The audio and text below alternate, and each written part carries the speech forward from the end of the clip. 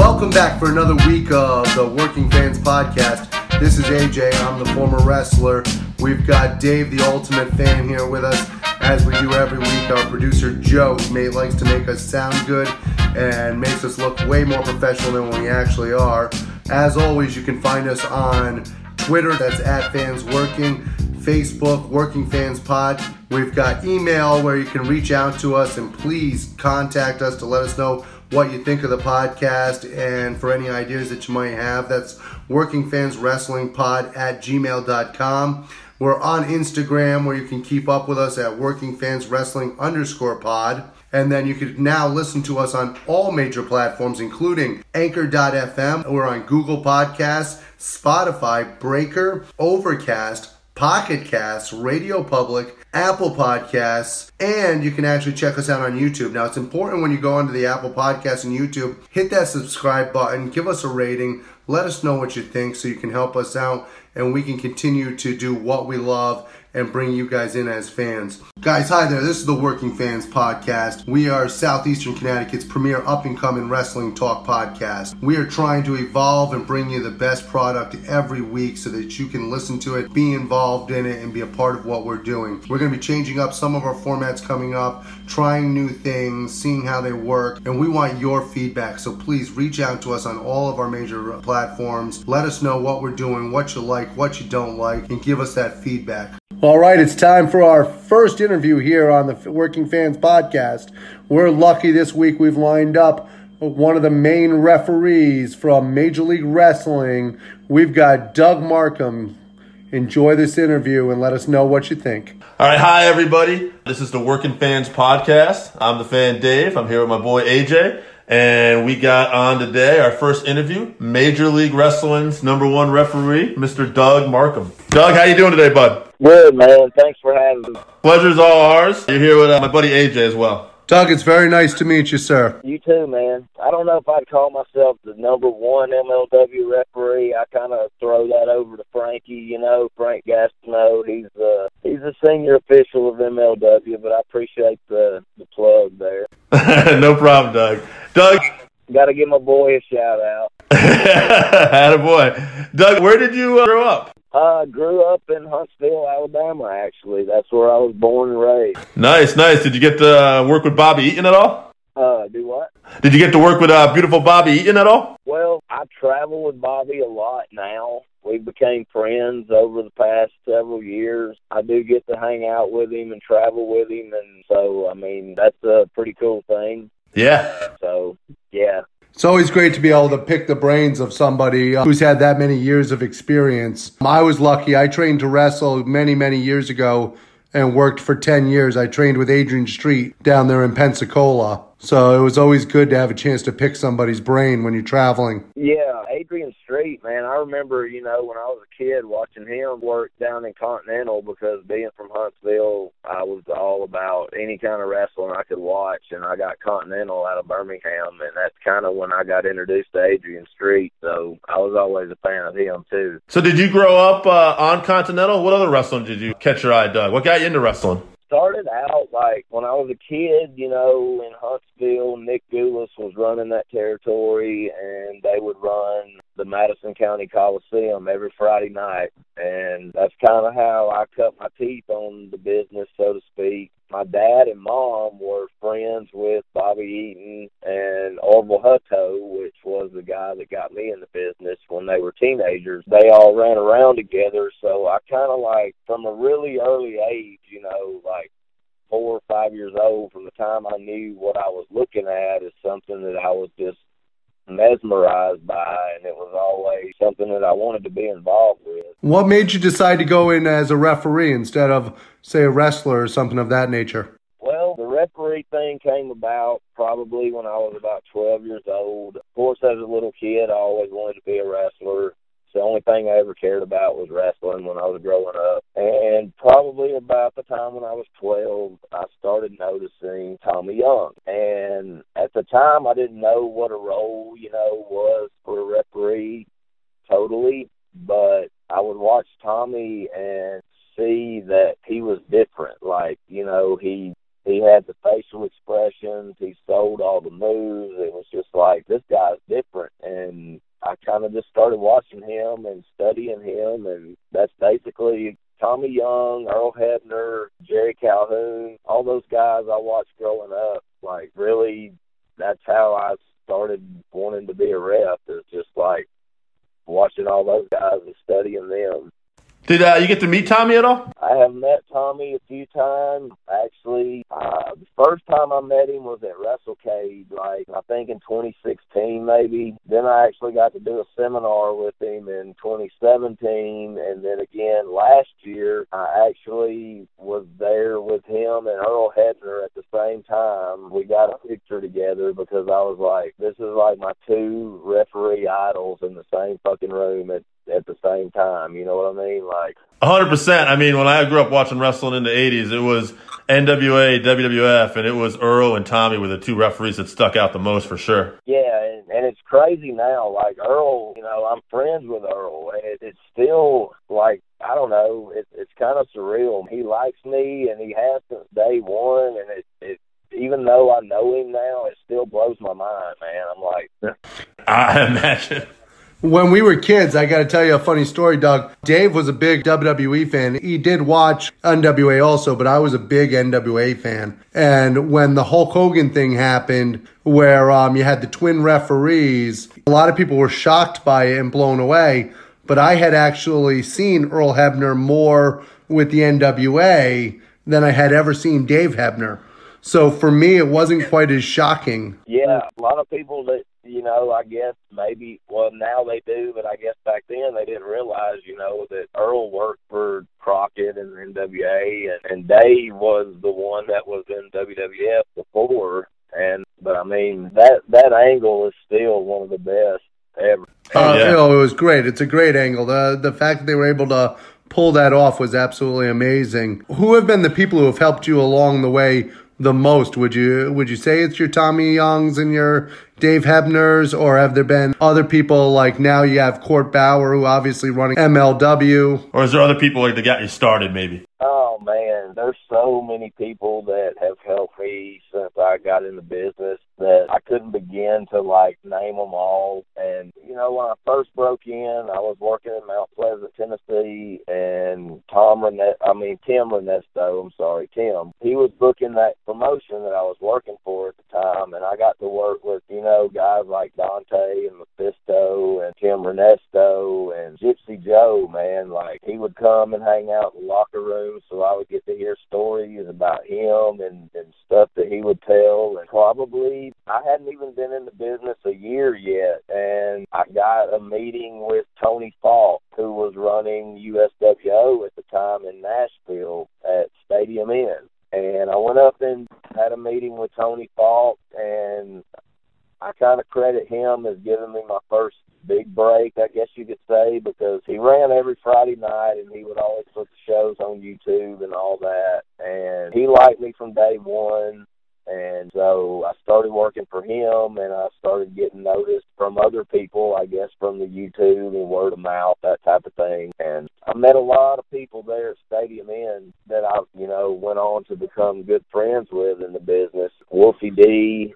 Oh, yeah. Chase Stevens. There's so many people that I met there at that place for the first time, all because of Tony Falk. So. Yeah, I got to say, Doug, it's real ironic. Because before you called, me and AJ were watching the second episode of NWA Power, and Tony Falk was actually on there doing a little ad. So he's such a good dude, man. Yeah. Now, you've worked with the NWA before, haven't you? I did. Any chance you're going to be doing any work with them again? Any of the studio tapings? I don't know. I'm not going to say that I won't, because that's one thing I've learned in this business is you never say never. I've heard that. I worked for the NWA under the Bruce Stark reign, so to speak. I haven't done anything, you know, now with Billy and Lagana simply because they haven't asked me. I mean, to be honest, they have a great crew, Robert King and Brian Hebner, two of the best. I'm friends with both of them. If the offer's there, then yeah, I'll do it, definitely. But I mean, I had my little run with NWA back when we were doing the deal the way it was then, I guess you could say. But which that was kind of cool for me, man, because growing up on Crockett, NWA, stuff like that, that was like a little dream come true, man. I'll be honest with you, as a former wrestler, I got to work Plant City. I got to work in Alabama. I got to work in Dothan, places of that nature. Up here in the Northeast, I got to work for Yankee Pro Wrestling. And I'm sad that in the times that I worked from 94 until 2004. And in that time, there was no real NWA presence. And that's one of the things that I'm a little bit sad about, is that I never got an opportunity to wrestle for the NWA. So I understand completely where you're coming from. But let's focus on the future now. You're doing a great job with MLW. I know you guys have the Fusion television show, which is amazing. You've got Saturday Night Super Fight coming up November 2nd. That's going to be at 8 p.m. Eastern Time with an absolutely loaded card. And one of the things that we love about MLW is that the referees are respected, quite frankly. You guys do a tremendous job in there of actually making sure that the wrestlers are giving respect to the referees. And when it comes to enforcing the rules and stuff of that nature, that goes so far to telling a storyline. And I think that a lot of times that gets lost in some of the major promotions. And I think that it's absolutely amazing the job you guys do. Have you found, being in the MLW, that they are doing a good job of focusing on the reality of wrestling? Oh, absolutely. MLW is, I'll try to answer the question. Yes, they do a tremendous job. Court Bauer is like one of the best people I've ever worked for, to be honest, as far as being like a perfectionist, and he wants shit done the right way, and he wants the referees to do their job and be an authority figure, and that's a lot of reason, I think, why me and Frankie both get a lot of recognition out of that, not only because it's a national thing, but because we do our job the way they're supposed to be done. I mean, I can tell you, Doug, you've done such a good job that you've actually impressed us enough where we wanted to actually get our first interview in, and one of the first people we came to was yourself as a referee and the effect that you're having on that show. So thank you very much for the job that you're doing. Well, thank you for noticing, and thank you for having me, man. Hey, Doug, one other question. MLW, I just know they're doing a thing with Crash in Mexico. Have you got to go to any crazy places that you weren't expected to go so far in this career? So far, no. As far as out of the country, I haven't worked out of the country yet, but that's something that I'm really hoping happens in the future. I would love to go to Japan. I would love to go to Mexico, Canada. Just, there's several little items on the old bucket list that I haven't checked off yet that I hope pans out in the future. But MLW has definitely been something since I've been with them for a year now, basically. I've missed a couple of shows, but I've pretty much been with them for a year, and I've gotten more exposure in this past year than I probably have in the past 5. And I cannot thank MLW and Court Bauer and MSL enough for everything that they've done for me. The whole crew there at MLW is just amazing. Like the backstage, the agents, the production, just everything, man. It's top notch, and I'm really having the time of my life right now, to be honest with you. Oh, that's awesome, Doug. Yeah, it's actually one of our favorite promotions too. I mean, I've never seen such a blend of MMA, luchador, and a lot of the old school talents just all in one. Yes, it's I've described it before as it's kind of to me, it's the old Jim Crockett storylines mixed with an ECW type feel, because you have your storylines that go out and they play out and they they end up with, you know, the way they're supposed to, so to speak. But then you have shows that have the hardcore matches or the bunkhouse matches, like Mance Warner and Jimmy Havoc. They had that one in Dallas that was just freaking great. So there's like a mixture of everything, and I mean, honestly, I know this phrase is used a lot in wrestling, but MLW literally has something for everybody. I would agree. Absolutely. Well, as we wind this down, Doug, can you do us a favor? Let everybody know where they can get a hold of you. Let the fans know how they can contact you, and that way they can thank you also for what you do. We really appreciate the time you've spent with us today. So please, tell if you have anything to plug, please let us know. Well, my social media, on Facebook, just look up Doug Markham. It's my personal page, but I only use it for wrestling-related stuff for the majority of it. I'll throw a joke on there every now and then, but it's pretty much just all wrestling. Instagram is at Doug Markham 123. Twitter is also at Doug Markham 123. And if you would like to pick up one of the shirts that I have on my online store, that would be at whatforapparel.com/DMarkham. And at the moment, I have about 5 T-shirt designs on there. Looking to add some more. I got some stuff in the works right now that's going to be good whenever it drops. Well, Doug, I can tell you this. We're going to go on there and we're going to grab a couple of those T-shirts. We appreciate the time that you've actually spent with us today. We've taken up 20 minutes of your day, and I know you're a busy man. So thank you very much from myself. I'm AJ. And I'm Dave, Doug. We appreciate everything you did for us today, man. You're the first guy to get this thing started, so we appreciate it a lot, man. Guys, I appreciate you having me, man. Every minute that somebody hears me talking is either a minute that they fucking hate me or they want to hear more of, and I appreciate you helping me get my stuff out there, man. Well, have a great day, Doug, and God bless, my friend. It's time to talk wrestling. Dave, what do you have for us this week? Something I noticed this week, and I want to tell fans too, like when we're recording this stuff, I don't know what the time period's going to be, but we just finished watching Friday Night SmackDown. The second episode just happened. But the first episode last week, I noticed something. Cain Velasquez comes out, challenges Brock Lesnar. I'm a big MMA guy, all right? I'm probably the biggest MMA guy out of all of us besides big pro wrestling. And so I know Cain's legit.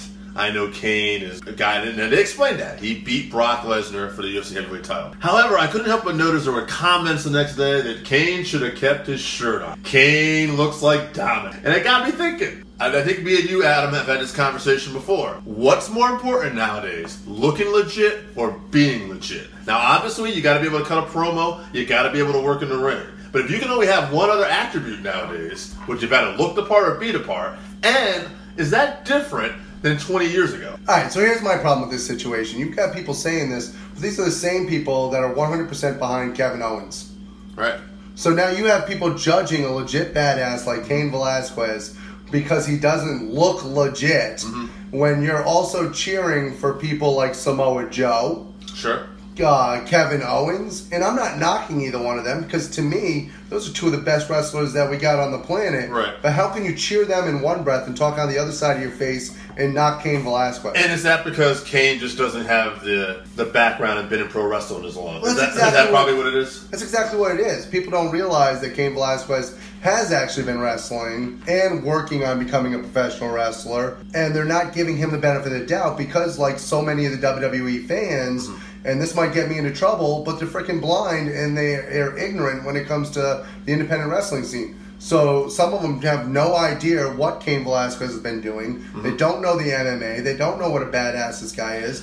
I would even say even some of the indie fans would be just as wrong here. They would criticize him too. You don't think after those first couple weeks, though, they laid enough of the story in the show to give you an idea who he is if you weren't previously familiar? I think WWE, they mentioned him. Now, That's nice. That's a good start. Maybe some video packages or something can be introduced here. Okay, now hold on. Did you notice that he kept his shirt on this week? I did not notice that. But He actually kept his shirt on this week. Mm-hmm. He did not get mixed up, did not actually go down to the ring. They came out, did the promo, kept his shirt on, brought him back. Well, we're getting a little way. Like, I mean, I could definitely say, like, you know, booking Kane. That's another story. Like, we're rushing this and we're sending him to Saudi Arabia just because we want to have a payday with this. So that's another story. I guess what I want to get back to, though, is in this day and era, is it more important to look the part or to be a legit badass in pro wrestling? In pro wrestling, it's always more important to actually, unfortunately, look. Mm-hmm. And there's a very serious reason for that. It's because perception Is reality. is reality. Right. And especially in the WWE fan base, if people don't look legit, if you're not Mm-hmm. a larger human being or a smaller one that just does extraordinary things, Yeah. you're not going to have the push in the WWE Like- or from the fan base. Like, Braun Strowman looks like the baddest ass in that room. And I'm sure he is a badass. But he's not the toughest guy in that room right there. Kane would have to bloody up Brock like Brock bloodied up Randy Orton for anybody to put together how dangerous he is. Unless That's they're a great previously idea. a fan. Now, in fairness, 9 years ago, he did. Yeah. True. But on WWE television, a bigger platform, that would Well, definitely... it goes back to the old if a tree falls in the forest. But now here's the thing. Was this different 20 years ago was my point, too. Oh, yeah. Was it more important about being a badass back then than looking the part? Well, it was, but even back then, if you look at the person Sure. they brought in Ken Shamrock. Mm-hmm. Ken Shamrock looked like a legitimate badass because he was chiseled like a Greek god, and we knew he was a legitimate badass. But who else did they bring in with him? Dan Severn. The Dan Severn. How far did Dan Severn get over in Right. the WWE compared to Ken Shamrock? Although Dan couldn't cut promos, too. He could not cut Cain Velasquez, does he speak English? No. I'm not saying that. I'm just making a point here that might have been... I mean, he did a great job of using Rey Mysterio as a translator this week. But going forward after Saudi Arabia, does he have a future in the WWE without being able to speak? You're going to have to give him a mouthpiece. Is Rey going to be his manager for the rest of his career? That's interesting. And I mean, speaking of Kane coming in, one of the things that I was big on this week was just the crown jewel event. Now, Strowman versus Fury, that's a big name. I'm not as excited about that as I am the Brock Kane match. Sure. I don't know what else they're going to have on this, but early on the build is good. They went to a very reality-based promo about Kane and the scar under his eye, really bringing in the legitimacy to it. Here's the thing. I'm glad you're excited about that. I actually find the matchmaking interesting, too. I worry about Fury and Braun. I don't know anything that Fury's capable of doing in a wrestling ring and Braun leading him. However, Kane and Brock, God, man, there's money to be made there, and we're just rushing this. I'm excited to see it because it's novel, but the fact that Kane's going to be around... I actually heard a great idea for this, though. Going a little off here, but somebody had an idea that Kane has a knee problem, potentially, like a legit knee problem, and maybe they should try to run an angle where Brock actually injures his knee here. And this way, you know, you still got heat on this feud, and you can build this match again down the road, too. You're going to run into this problem with these Saudi Arabia shows where Right. previously you'd have to build to a WrestleMania. Now you've got, how many Saudi shows are there? 2 a year? So that's Yeah. like 3 WrestleManias worth. One of which is going to get the big build because it's seen everywhere. The Saudi shows, it's really just a paid show. So I don't know if it's what they want or just the biggest names they can The thing get. is, there's no storylines that Exactly. matter going into the Saudi show. Right. Let me ask you both a question. You were a boxing fan when you were younger, correct, Joe? A little bit. A little bit, right? You watched a little bit of boxing. I love boxing. Yeah, okay. When I was a kid, right, I'd have, like, you know, you're playing with your action figures and stuff like that. And I always wondered, because I didn't know pro wrestling wasn't a shoot at the time, who would win these matches between pro wrestlers and boxers? And then now you have MMA guys. Well, to me, the prince, whoever is in Saudi Arabia, has a ton of money. And he's making that happen for himself. Like, he's like, you know what? I'm just going to pay for Tyson Fury to come over here. And Well, the And funny- he's guaranteed to get a better ending than the Inoki Right, Ali yeah. match or any other time that this has been Now, attempted, right? Well, we might disagree on this, but I think overall wrestlers have done very well in MMA because when you're able to work people to the ground and work it down in that style, you do a very good job. legit wrestlers. Legit wrestlers. I'm not talking about Braun Strowman. Right, now I That's get- the Braun Strowman versus Tyson Fury. If this is legitimate, Tyson Fury's going to knock his ass out. Right. That's my opinion. If you disagree with it, I don't care. I agree, because I think Braun's a strong man. I don't know Yeah. any record about him fighting, if we're talking about fighting. Yeah. Tyson Fury's a big dude. He looks about to be as tall, if not taller. So, and he has punches, but so. Yeah, this is something when it's happened in Japan, it's worked out so-so. Because Nakamura's had a couple MMA fights that didn't necessarily work out so well. Well, I believe that's because Inoki almost overstepped their abilities, wanting it to seem legitimate. Well, I know there's also a group of people out there that are going to be like, yeah, but you saw Conor McGregor and, he struggled. But they were wearing boxing gloves and were boxing. Right. Conor McGregor's a striker. Yeah. There's a lot of different things if Conor McGregor's in a cage with Floyd Mayweather and it's not just boxing rules, I feel that that's a completely different fight. And I feel that Floyd Mayweather Jr. is going to have a lot more trouble than what we saw in the boxing ring. I'll tell you what, I got something else I want to talk about this week, too. And it kind of plays in. We're talking about legit looking the part. Jake Hager, formerly Jack Swagger. No, you're a big fan, Adam. Joey, I don't know how you feel about Jake. I'm a fan of it. Yeah. I watched the first head-to-head NXT AEW show at my buddy Kristen's house. And while we were watching this, he kept wondering who the Lex Luger was going to be for AEW, who was going to show up. And Jake Hager shows up. And now we're comparing the shows. And Kristen's watching AEW every week, by the way. But in that moment, he goes, Jack Swagger's your Lex Luger? That's lame. And I thought, oh, okay, that's interesting. But I get it because that's the way he was probably booked. And then I heard the Sunday Night's Main Event podcast basically said the same thing. They were talking about, that's kind of lame. And I like this podcast. They do great interviews with people. CBS Combat Sports, Brian Campbell, a guy who does like MMA, pro wrestling, everything. He loved AEW. They all loved AEW. They all said the same thing. They were like, Jack Swagger, the dork from WWE, was someone had quoted. And then I was talking to one of the guys, peek behind the curtain. I deliver bread for a living. There's a guy who delivers chips, huge wrestling fan. He was telling me he watched it, and he didn't understand why Swagger was there. Why did they get that guy? But then he said when he watched it the second week, he was like, oh, I get it now. It works. He works here. And you know what? The WWE just did such a bad job of burying him, which I knew already. But I'm asking you guys, have you heard this kind of backlash about Swagger, first off? And secondly, why is he going to get over if he is going to get over? Is it Jericho? Is it the position of being an enforcer? It reminds me of Kevin Nash, who was a lame gimmick in WCW as Vinny Vegas, and then came over as Diesel with Shawn Michaels and got himself over. First off, I'm going to touch base on this because, as you know, I am a Jack Swagger. I know you are. I think Jake Hager, we're going to call him by the right name now, sure. Jake Hager. And because quite frankly, the WWE did bury him. And God bless Chris Jericho for what he said in the second week when the people were doing the We the People. Right. And he actually said, okay, first of all, that's dead and the WWE is lame and it's a lame storyline. And Chris Jericho is going to help catch Jake Hager over. Yes. And this guy is legit. He's legit. He looks the part, too. Well, you guys know, okay, you can't see this. You don't know this. I'm 6'3", I'm 280 pounds.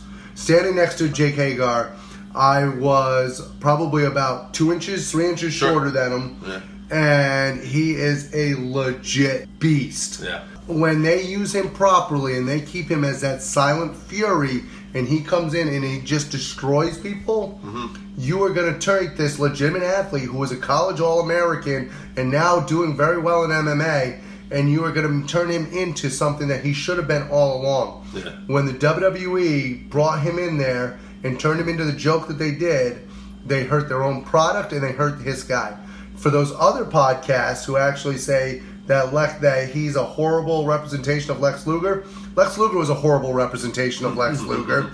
And if you remember when he came on to Nitro, he was a joke by that time. He was coming off the Allied Forces and had already done the job for Yokozuna. So those are people that are remembering that. Screw off. You're wrong. Jake Hager is great. Timing's everything. The tough thing about Jake Hager is this is big with him in AEW. He had a major debut in MLW. And I'm almost sad that run gets overlooked because they had an awesome angle with him and Tom Lawler. There was a match that they actually did inside an octagon in an MMA gym. Early on, I believe it was one of the first 10 or 15 episodes. And to me, that was the coolest way that Hager was ever shown since WWE. Okay. And I think this is going to be a similar build to that. And those of us that are fans of MLW can tell you, we saw a different side of Jake Hagar there than we saw in the WWE. And I think fans of AEW, you should be looking forward to this. One thing I want to say, to get back to that for 1 second, is that Jericho promo. When the fans are chanting, "We the people," that's over to a certain extent. There's two things, though. One, they could just be mocking him. Or two, it's over, but it's reminding you of WWE. So when Jericho fucking shits on that, he's killing it either way and putting over, this is a new Jake Hager. And I know it's off subject. I loved it. It's off subject, and we can talk about this later, but Jericho's a genius. Yeah. Other than the fact that he thought we were in Baltimore, he's a genius. So, guys, AEW premiered this week, but so did NWA. Oh, man. And this is, I would have to say, one of the best new things to come out. Okay, so actually, I was wanting to bring this up today. Like in my head, I wanted to ask you guys. This is the one thing I was wondering if you guys would be interested in talking about. NWA is old, new, because this hasn't been around for years, so this is new. So again, one of my buddies, we watched NXT and AEW together. He wasn't around this time period, and he loved it. He thought this was all great. The promos, the opening. As you guys know, Yeah. I'm giddy as a schoolgirl right now because I've been looking forward to this. This is something that brings me back to my childhood. I watched studio wrestling, not just NWA studio. Well, I guess it was all NWA, but all the platforms used to do this before World Class kind of changed it around a little bit. But if you watch Florida Championship Wrestling, Georgia Championship Wrestling, Mid-Atlantic Wrestling, all of them were done. Memphis, all of them were done in this studio style. And it is such an intimate style. You have such great promos this week. For the first time in my life, I thought Nick Aldis had personality. It absolutely just tells you it's incredible. It draws out people. Yeah. And the fans are on top of the product. So they're in there and they are cheering and you're hearing the excitement. What did you guys feel? Cornette looked giddy as a schoolgirl, by the way. Oh, Dropping just the right amount of history. He has everything you need to know about it. You got the NWA Heavyweight Championship. You've even got Eddie Kingston and Homicide. The Which, way- to me, I can't believe they're on the show. Eddie Kingston, fantastic promo, by the way. Off the cuff when he's joking around with the announcer. How many solid promos were on, or what were the bad promos from this show? I didn't think If it was you a want to bad I have, promo. didn't think there was there was that. none. Yeah. That's the question. Yeah. It was Eli Drake, Nick Aldis, James Storm killed it. James Storm. Eli Drake, to me, one of the most underrated promo guys in wrestling. Tim Storm killed it. Oh, yeah. Even Yeah, Tim he got Storm. me in there talking about his mom and everything. See, I like Tim Storm, and one of the reasons I like Tim Storm is as an old wrestler, this guy's 50 years old. Yeah. He makes me excited. And he puts over the NWA belt. His Exactly. passion generates for the NWA belt. Yeah. It's like, oh, okay, I want this guy winning. If we can have this kind of passion about every form of wrestler and have wrestlers this excited on a daily basis, one of the problems that I think we can agree with on the WWE right now is that it's passionless.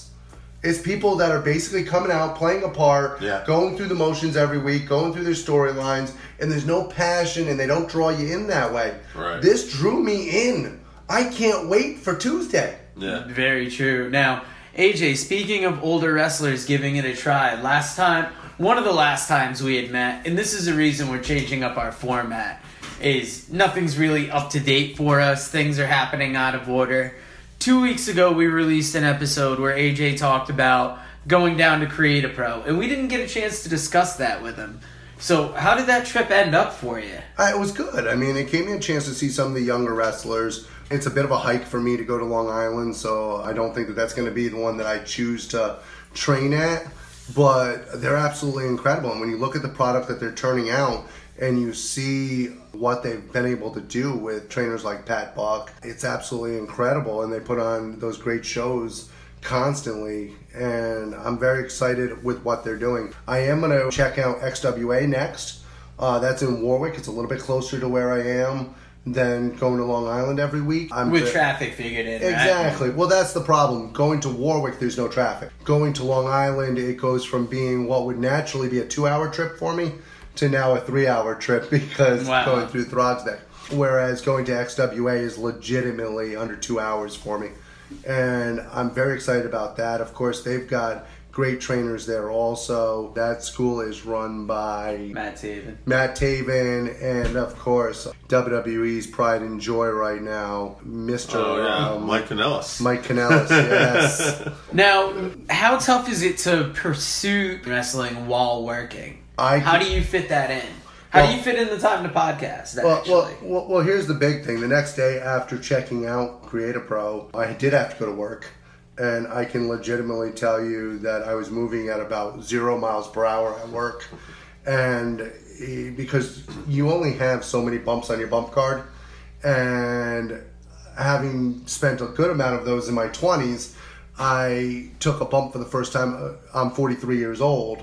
I took a bump for the first time in a decade, and that next day it hurt. And you build up and you work towards it, but probably longer than a decade, actually. Exactly. Like 2. But yeah, but trying to fit in the time period with being married, having a full-time career, and trying to fit the podcast in too. Yeah, it's a lot of work, but it's a passion thing.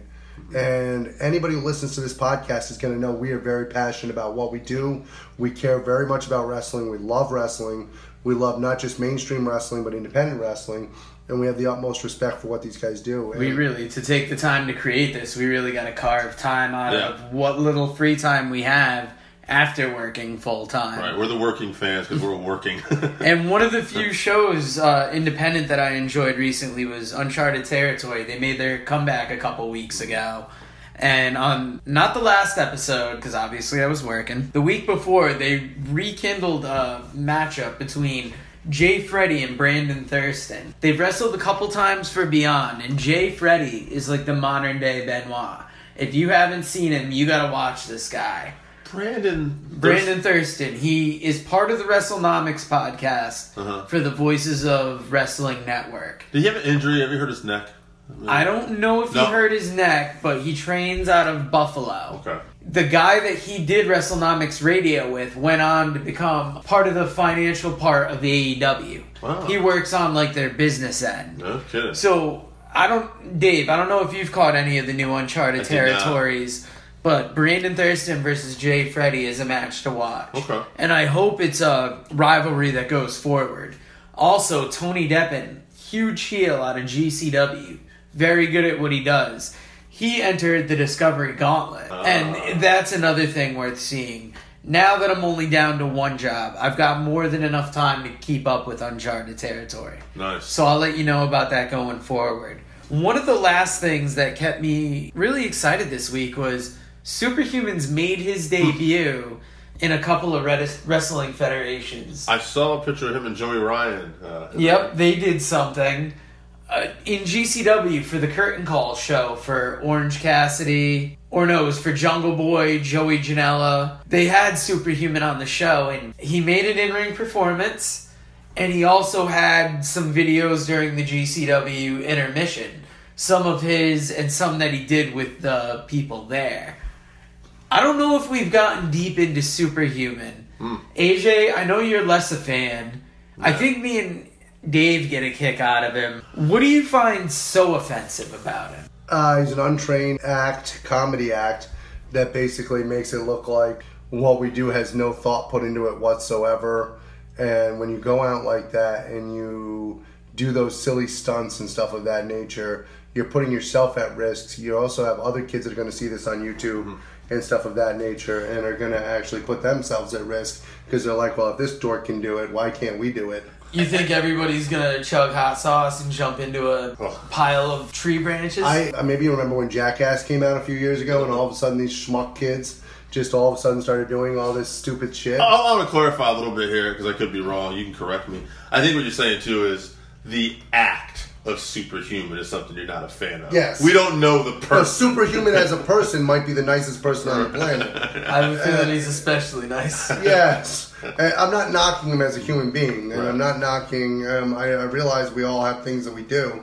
To be honest with you, I'm knocking the person who films him more because I think that somebody's taking advantage of this young kid. Is good friend Paul not such a good friend? That's what I'm suggesting. Well, you know what? The kid's over, though. Yeah, and good friend Paul, if you disagree with me, hey, you can meet me in the ring, and we'll videotape that. They got more YouTube followers than us at the moment. You guys got to get us over the hump. We're at 3 right now. Fair, I saw a picture of Superhuman touching Joey Ryan's dick. Maybe if I get to touch Joey Ryan's dick, we can get over it too. Now, wait a minute here, because I want to put this... That's in the ring, by the way. No, wait a minute. I want to put this challenge out there. Okay. If good friend Paul wants to meet me in any organization, in any ring, at any time, I'll be more than glad to meet up with them, and we can find out who the actual good friend is. We can videotape it, and I'm more than happy to give all the profits to charity. Oh, shots fired. That was the last thing on my list. What else have you guys been keeping up with on this my week? list, as you guys know, I'm a bit of a fan of women's wrestling. I think the independent scene right now is absolutely incredible. I was at the Evolve in New York where I got to see Allison Kay versus Shotzi Blackheart, and that was a hell of a match. But Shotzi Blackheart in the last Evolve has actually been signed now to a WWE NXT contract, and I think that actually brings a little even more legitimacy to NXT. And if they bring her in right away and put her into the mix, you're talking about somebody who can challenge Shayna Baszler very quickly. I don't know how much you've seen of her, Dave. I have not. I've not seen a lot of her. Very high impact moves, very credible, striking, good wrestler, very, very legitimate. One thing I like is that you're talking about women's wrestling. That was something that caught my eye this week a little bit. The Kabuki Warriors, Kairi Sane and Asuka, they won the women's tag title match last week's Hell in a Cell, which got panned because of the ending of the main event. But what I thought was interesting was the Green Mist made a cameo. Look back at the Green Mist. And another podcast I was listening to, again, too, they were talking about how, the Green Mist, that's so cheesy and in the 70s and such a stereotype, And I was talking about it with a few people.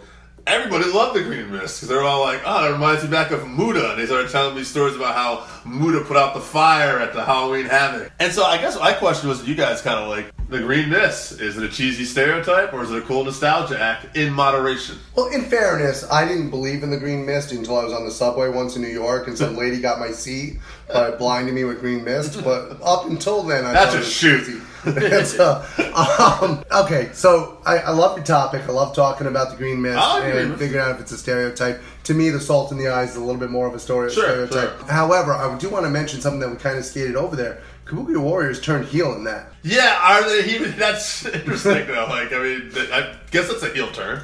Yeah, that's they had a bit of a heel turn there. And where the hell's Paige? I don't know what happened. She's not their manager anymore. That's I don't did even they know spin if mist in her face to fire her? See, the Mist, I don't know if the debate's as much, is it cheesy or is it hokey racist? Right. For me, it just brings me back to Tajiri has a Mist. Yeah. For a lot of the Japanese wrestlers or Asian wrestlers, it's a thing, whether it's a stereotype or not. They use it in Japan still. But it's awesome. So why get rid of it? It's wrestling. It's like a superpower to me. The salt in the eyes is a little worse because, where does that come from? Right. Fuji's not around anymore. Well, I can tell you where the salt in the eye comes from. That actually comes back from the old Yokozuna sumo wrestling, and they used salt to actually purify the ring of evil spirits before wrestling. So that's where that stereotype came from in Japan. Right. However, the reason why I joked around about the subway and stuff like that is because nobody on the planet believes that there's a whole group of Asian people walking around, spitting green mist, just trying to blind people to do evil deeds. Yeah. So I think that... We got one Caucasian dude that'll miss you even worse. I think sometimes we have a tendency as a society now of looking into things, trying to find some kind of racist angle, and especially with pro wrestling. Sometimes you just gotta let it be a storyline. Very true. Another thing to talk about this week, and it was something I was going to bring up. Dave mentioned it shortly here. I thought that the Bray Wyatt Hell in the Cell worst finish to a pay-per-view I've ever seen in my life. First of all, nobody believes that there should be a disqualification in Hell in a Cell. They tried to justify that, I guess. There was something... They could try and justify it with everything they have on the planet. But we've seen people try to kill people, throwing each other off of the cage. We've seen people do everything you can imagine inside that cage. And the number one thing about Hell in a Cell is it's supposed to be a finish to everything. And it's supposed to be exactly what it's called, Hell in a Cell. I'll say this. WWE had potential for a lot of momentum that week. AEW, NXT had just had the first Wednesday Night Wars. That was hot. People were buzzing. The Fox show, the initial Fox show, had the crossover. Plus you had The Rock. Huge rating. Now you go into Hell in a Cell. And in my opinion, at least at the time, The Fiend was potentially the most over character in the business. And maybe you shouldn't have booked that match already if you didn't want to put the belt on him. But why not put the belt on him? You would have had so much buzz. Instead, the buzz was more, look, the WWE fucked up again. They dropped the ball with Bray Wyatt again between this and that Haunted House pay-per-view from a couple years ago, the match with Randy Orton. Yeah. I don't know. They've got such a good character, but they can't do anything interesting. Like, I've liked the Firefly Funhouse. Oh, it's amazing. I think it's amazing. I haven't met anybody who doesn't like this. Yeah. I have not met anybody who's not drawn in by this, and the WWE just has no idea. I will say to do. this. I think he's going to come out even to be a bigger babyface now. Like, those fans are revolting. And I guess, I don't know if they're going to do it or not, but to me, if I was booking this, again, armchair quarterback here, I would try to get the belt off of Rollins and get some heel to have the belt. Like, do some kind of angle, maybe Orton or somebody, and Orton's got like a crew with him, and then they're talking shit, and at the end of the pay-per-view, I would have Wyatt come out and attack Orton. This way, he's just attacking, but then those babyface cheers are going to start to come in. And that's a good idea from where they've gone. Right. But They've already fucked up. But I'm here's trying my to fix problem. the problem. But here's my problem. You could have had the best heel. Yeah. Can you imagine if this guy only lived in like corners and darkness and all of a sudden he's got the belt? You could even have Bray come out without the belt. Mm-hmm. Like, well, no, the Fiend's the champion. I'm not the champion. Right. Hey, fire. That's the great part is he cuts promos as Bray Wyatt from the Funhouse. Exactly. That's hey, I'm not the champion. He's the champion. I don't know what you're talking about. Right. Speaking of monsters who are doing well, PCO last night on Ring of Honor, they had the big show there, crowning the number one contender for Roosh. PCO is now the number one contender for the World Championship in Ring of Honor. That just happened last night. And how old is PCO? PCO is about 106. It's got to be like 53. Well, he started 54 wrestling by now. long before I did, so that's so he's about he's another Tim Storm story. Exactly, but he's better. He's better than he was when he was Carl. He could always do stuff as Carl Ouellet, but he is actually a better storyteller now and is a much better character now. Also on that Ring of Honor show, Kelly Klein actually beat Angelina Love for the Women of Honor Championship. And I'm not going to knock Angelina Love. People who know me know that I'm not the biggest fan of pom-pom wrestling, where it's just a pretty girl wrestling. But to me, Kelly Klein, much better representation of Women of Honor and much better wrestler. All right, well, I think we've covered up pretty much what we found passionate about this week. Guys, I think it's time to get into the 5-3-1, so let's do that now. This is our signature segment, the 5-3-1, where we each bring a top 5 list on a particular subject, argue it down to a top 3 list. From there, we move it to a top 1.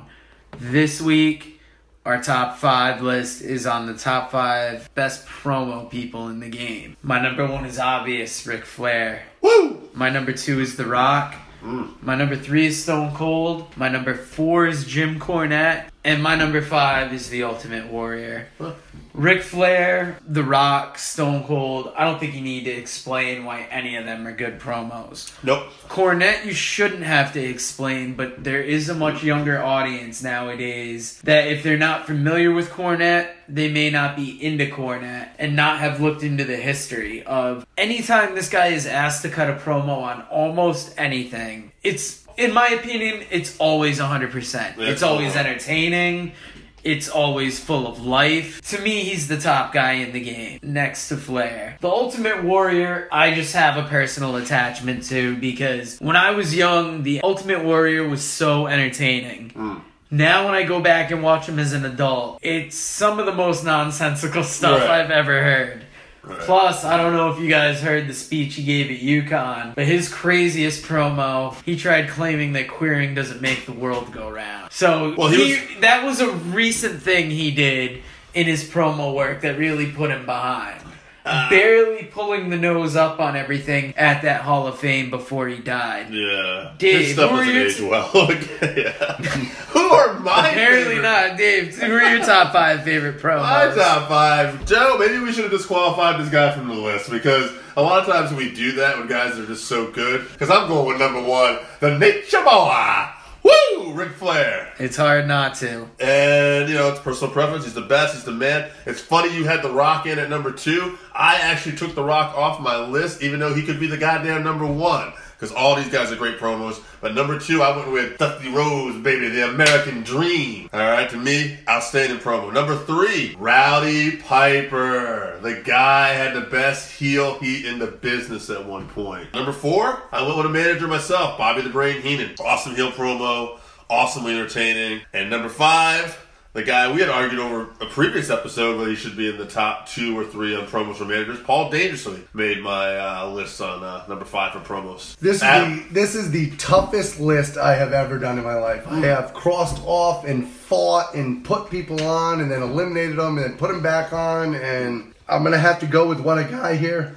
I crossed Ric Flair off my list. Whoa! Didn't see that coming. Yeah. Who was good enough? Who was better than Flair? I replaced him with Iron Anderson. Oh, Iron's a good one. I didn't want to have 2 horsemen on there. I think in fairness I could have had both of them on there. Yeah. But I didn't want to have 2 horsemen on there because I know that people that listen to this podcast know that we're big horseman fans, and I didn't want it to be overly slanted. What about Arn's promos made him go onto your list versus Flair? Iron Anderson was one of those people, when he cut a promo, you believed everything he was saying to you. His My Spot promo being the most famous. If he said to you, not only that, he's the person who came up with the horseman name. Yeah. He could be silly when he did the, I don't mean to toot our own horn, but toot toot. Yeah. I mean, he did promos that you believed it. Even when he was in the Dangerous Alliance, when he told you, hey, we're going to break your arm, I believed him. He was going to break my damn arm. Oh, yeah. Great little one-line quips, too. I remember saying to Steve Austin one time,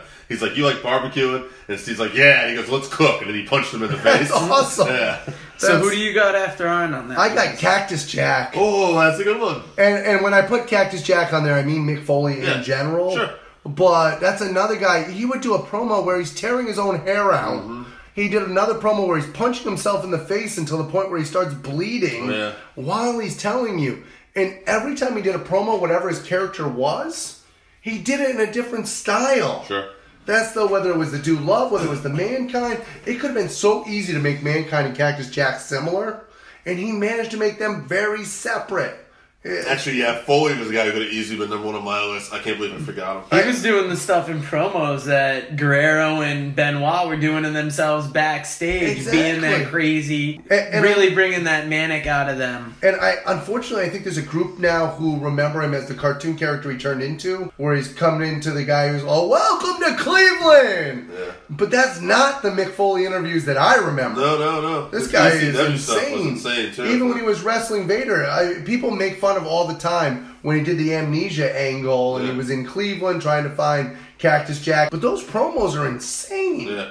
Another good one, Jake Roberts. Oh, yeah. Jake should have been not on anybody's list, but Jake Roberts, to me, he had that creepy voice. He scared the shit out of me as a kid because he was like that serial killer that might live next door. Now, those of us who grew up where we did, we grew up next to Michael Ross, so we grew up with a serial killer next door. But this guy could have actually... Shout out to Michael Ross. This guy could have been that guy. He was so calm when he was telling The Undertaker why he stuffed him in the casket. Yeah. When he was telling Hogan what he was going to do. When he described to Ricky Steamboat what it felt like bouncing his skull off the concrete. That's it was creepy. Yeah. That's why you let Warrior get bit by a cobra. Exactly. That's it was absolutely terrifying. Yeah. Obviously, I got Rowdy Piper like you do. We've talked about this in the past where I am a huge Rowdy Piper fan. Whether he was a good guy or a bad guy, you never knew what was going to come out of his mouth. He's another person who later on in life became a bit of a caricature of himself. Sure. But his early work, if you check him out in Georgia Championship Wrestling, check him out in the Portland organization. I saw something with him breaking an actual beer bottle over his head a couple weeks ago. That's actually from Portland. That was when he was feuding with Buddy Rose. He took a beer bottle and said, how are you going to hurt me? And actually broke a beer bottle over his own skull. Right. And now, here's another one who didn't make anybody's list, but quite frankly, to me, passed away way too early. Brian Pillman. Was actually considered to be on my list. Yeah. Great promo. Brian Pillman, to me, a lot of what I saw later on in Steve Austin, when he did get better on his promos later on, came from a similarity to Brian Pillman, where he blurs that line of reality and is able to actually really convince you that what you're seeing in front of you is legit.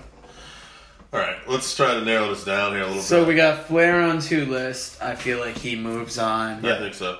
Piper's on 2 list. He moves on. Here's the hard one. We're going to take Cornette from one list. Jake Roberts from another list. Oh, Dusty. Although it is hard to beat Dusty. I mean, has anybody gone farther with the gift of gab than Dusty Rhodes? Yeah. 3 world titles. He did a lot with the personality he had. Even I getting don't over know the if he'd be, but I mean, to me, it's kind of Cornette, Heenan, Jake Roberts of people that haven't made it on every list. Yeah, maybe. I don't know. So who do you guys like better out of those 3? Dusty. Okay, so Unfortunately, producer Joe, we both agree on Dusty. Dusty. All right, Dusty moves on. And here's the way I'm going to get this over. I know Dave a lot of times likes to quote other talent, but any professional wrestler who has ever worked with Dusty Rhodes, if you ask them who's responsible for the best promos in the business, they will tell you about Dusty Rhodes. True, he did run the promo class at NXT. Yeah. So now for a top 3, we're down to Flair, Piper, Dusty. Now this is where. Oh, wow. Oh, woof. Who's the first one out? I think Joe's got rid of Dusty. What a great triple threat match this would have been. Wow. So, can we agree on... Does Piper drop out just because Flair and Dusty are such a powerful 1 and 2? I don't know. Flair being I the know where most you're going with in that. people's and memories, First but of all, Dusty being arguably the one with the greatest talent. Before we whittle this one down, I want to make it clear that no matter who actually wins from this one, we're all winners for getting to hear these 3 guys do promos. Sure. That's, A lot of those other guys that we mentioned, too, could easily be on this list. The fucking Rock. absolutely. Yeah, he was all right. These were all heavy hitters. Yeah. Wow. Okay, so I think at this point we do have to kind of go a little bit with our preferences, just because they're all so great. I don't think we can say necessarily one's better than the other one. I'm going to eliminate Piper, actually. Piper as a character to me was more over, but when I look at his promos and stuff like that, Piper's promos were good, but there's times where they weren't good. Yeah. Flair and Dusty to me, I don't remember many bad promos from Flair and Dusty. I actually don't remember any right now, but I mean, I'm not saying it never happened, but, I actually agree with you. I am going to eliminate Piper, but I do want to say this for Piper. Without Rowdy Piper doing the promos that he did in the mid-'80s, I'm not sure that the Hogan era works as well as it does. Actually, freaking On Fire babyface Dusty and an On Fire heel Piper promo back in the day could have been magic. Exactly. So I do want to give Piper all the credit in the world there. Obviously, Piper Pit, one of the greatest segments of all time. Now we got to look at this here. We got Dusty and Flair. What's more important? The guy who got the heat? The kiss stealing, wheeling, dealing son of a bitch? Or is it the coming man, baby? And it's tough because both guys, I would say, it's arguably an NWA versus NWA debate. They both had WWE time, but I wouldn't say their promos there stood out. Let's make this clear, too. This isn't who's the greatest, who's been on top more. Yeah. That's, Ric Flair's had the most success. Yeah, of these and is by far a better wrestler. Right. But we're talking about just promos, just captivating an audience. Okay. I'm not saying it's not Dusty. So now here's the reason why I'm going to go for Flair. Okay. This is very easy for me. Flair, to me, a lot of what he did was original. Mm-hmm. His promos were his promos. He was doing it. Dusty Rhodes, to me, was a sampling of John Wayne, Billy Graham. Wait a minute now. Dusty might have did it before Billy Graham. He may have. Don't get me wrong. Yeah. But he was more pulling from a stock of pre-made lines. Exactly. Pre-written stuff. Flair was doing promos in his underwear. Let's go dropping elbows on his Let's suit. talk about this for a second, though. Let's give. I'm not saying I'm going to disagree. I might be leaning towards Flair, but I want to throw this out there. Flair tried to be Dusty Rhodes. It was Dusty Rhodes who told Ric Flair, "Go be Ric Flair." But, like I said before, I guess I'm shooting holes in some of what you're saying. I think Dusty might be just Dusty. But and I think he is to a point, but even he has said, and Jim Ross on his podcast has also said, Dusty Rhodes basically thought of himself as John Wayne. But that's a good thing in some ways, though. It is. He convinced himself and believed that gimmick. Now, I will say this, though. I guess at the end of the day, and we're talking shades here, but what's closer to a damn shoot on who they really are Well, for better or worse, that would be the Nature Boy Ric Flair. Yeah, although the people, once again, who have known Dusty say that no matter when you ran into Dusty Rhodes, there was no more Virgil Runnels. Actually, I will tell us a quick story I heard on a podcast one time when Paige was giving an interview that she was in NXT trying to be herself, and somebody higher up had tried to change her look, and basically Paige had put something on, some kind of jacket or something she didn't feel comfortable doing, and an executive had mentioned it. It was a little higher up, and Dusty came by and saw it, and the executive was there, and Dusty just said, "What the hell you got that shit on for, baby? You look like shit. You my Dragon Queen. Get that stupid shit off." And Paige was like, Dusty didn't give a fuck who he offended. Is Dusty the best promo since he was Flair's inspiration? Oof, that's a good question. Because I didn't think about that till just now when you mentioned it, because part of the credit you should get is your promo, but I think also the influence you have on others should be a part of it. And if you inspire the best, by the way, doesn't that partially make you? By the way, quickly, shame on us for Billy Graham not actually being on anybody's That's a good point. list. That's super smart. But you know what? I'm going with Dusty Rhodes. I was going to go Ric Flair. Yeah. I'm going with Dusty Rhodes. I grew up in Florida. I can tell you the impact that Dusty Rhodes had on the Florida Championship Wrestling and the NWA. We don't have the NWA wrestling of the mid 80s without Dusty Rhodes. So you know what? American Dream, you got my vote. All right, so Dusty wins this week's poll. We want to know what you guys think. Find us on Twitter at FansWorking. The Facebook page is Working Fans Wrestling Pod. The email, workingfanswrestlingpod@gmail.com. Instagram, workingfanswrestling_pod. You can listen to us, as always, on Anchor FM, Google Podcasts, Spotify, Breaker, Overcast, Pocket Cast, Radio Public, Apple Podcast, and YouTube. The important thing with those last two is please subscribe, rate, and review. And Randy, Player FM's coming soon, if we haven't already got it under our belt. Guys, thank you for listening to the 531 here on YouTube this week. If you like what you hear, you can always find us on Anchor FM, Google Podcasts, Spotify, Breaker, Overcast, Pocket Cast, Radio Public, and on the Apple Podcast where you can subscribe and also give us a 5-star rating. We appreciate you listening. We want your feedback, 531, and if you agree with us, if you disagree with us, we also want you to let us know, and let us know what your 531 would be. Come up with a top 5 and let us know, and we'll tell you why you're wrong. And in order for us to do that, please contact us on Twitter. We're at FansWorking. Facebook page, Working Fans Wrestling Pod. Email, workingfanswrestlingpod@gmail.com. It's very important that you actually contact us on these platforms because we want this to be your interactive place to talk wrestling. Alright, so that wraps us up for this week. Thank you again for listening to the Working Fans Podcast. So as always, you can find us on Twitter at FansWorking. Our Facebook page is Working Fans Wrestling Pod.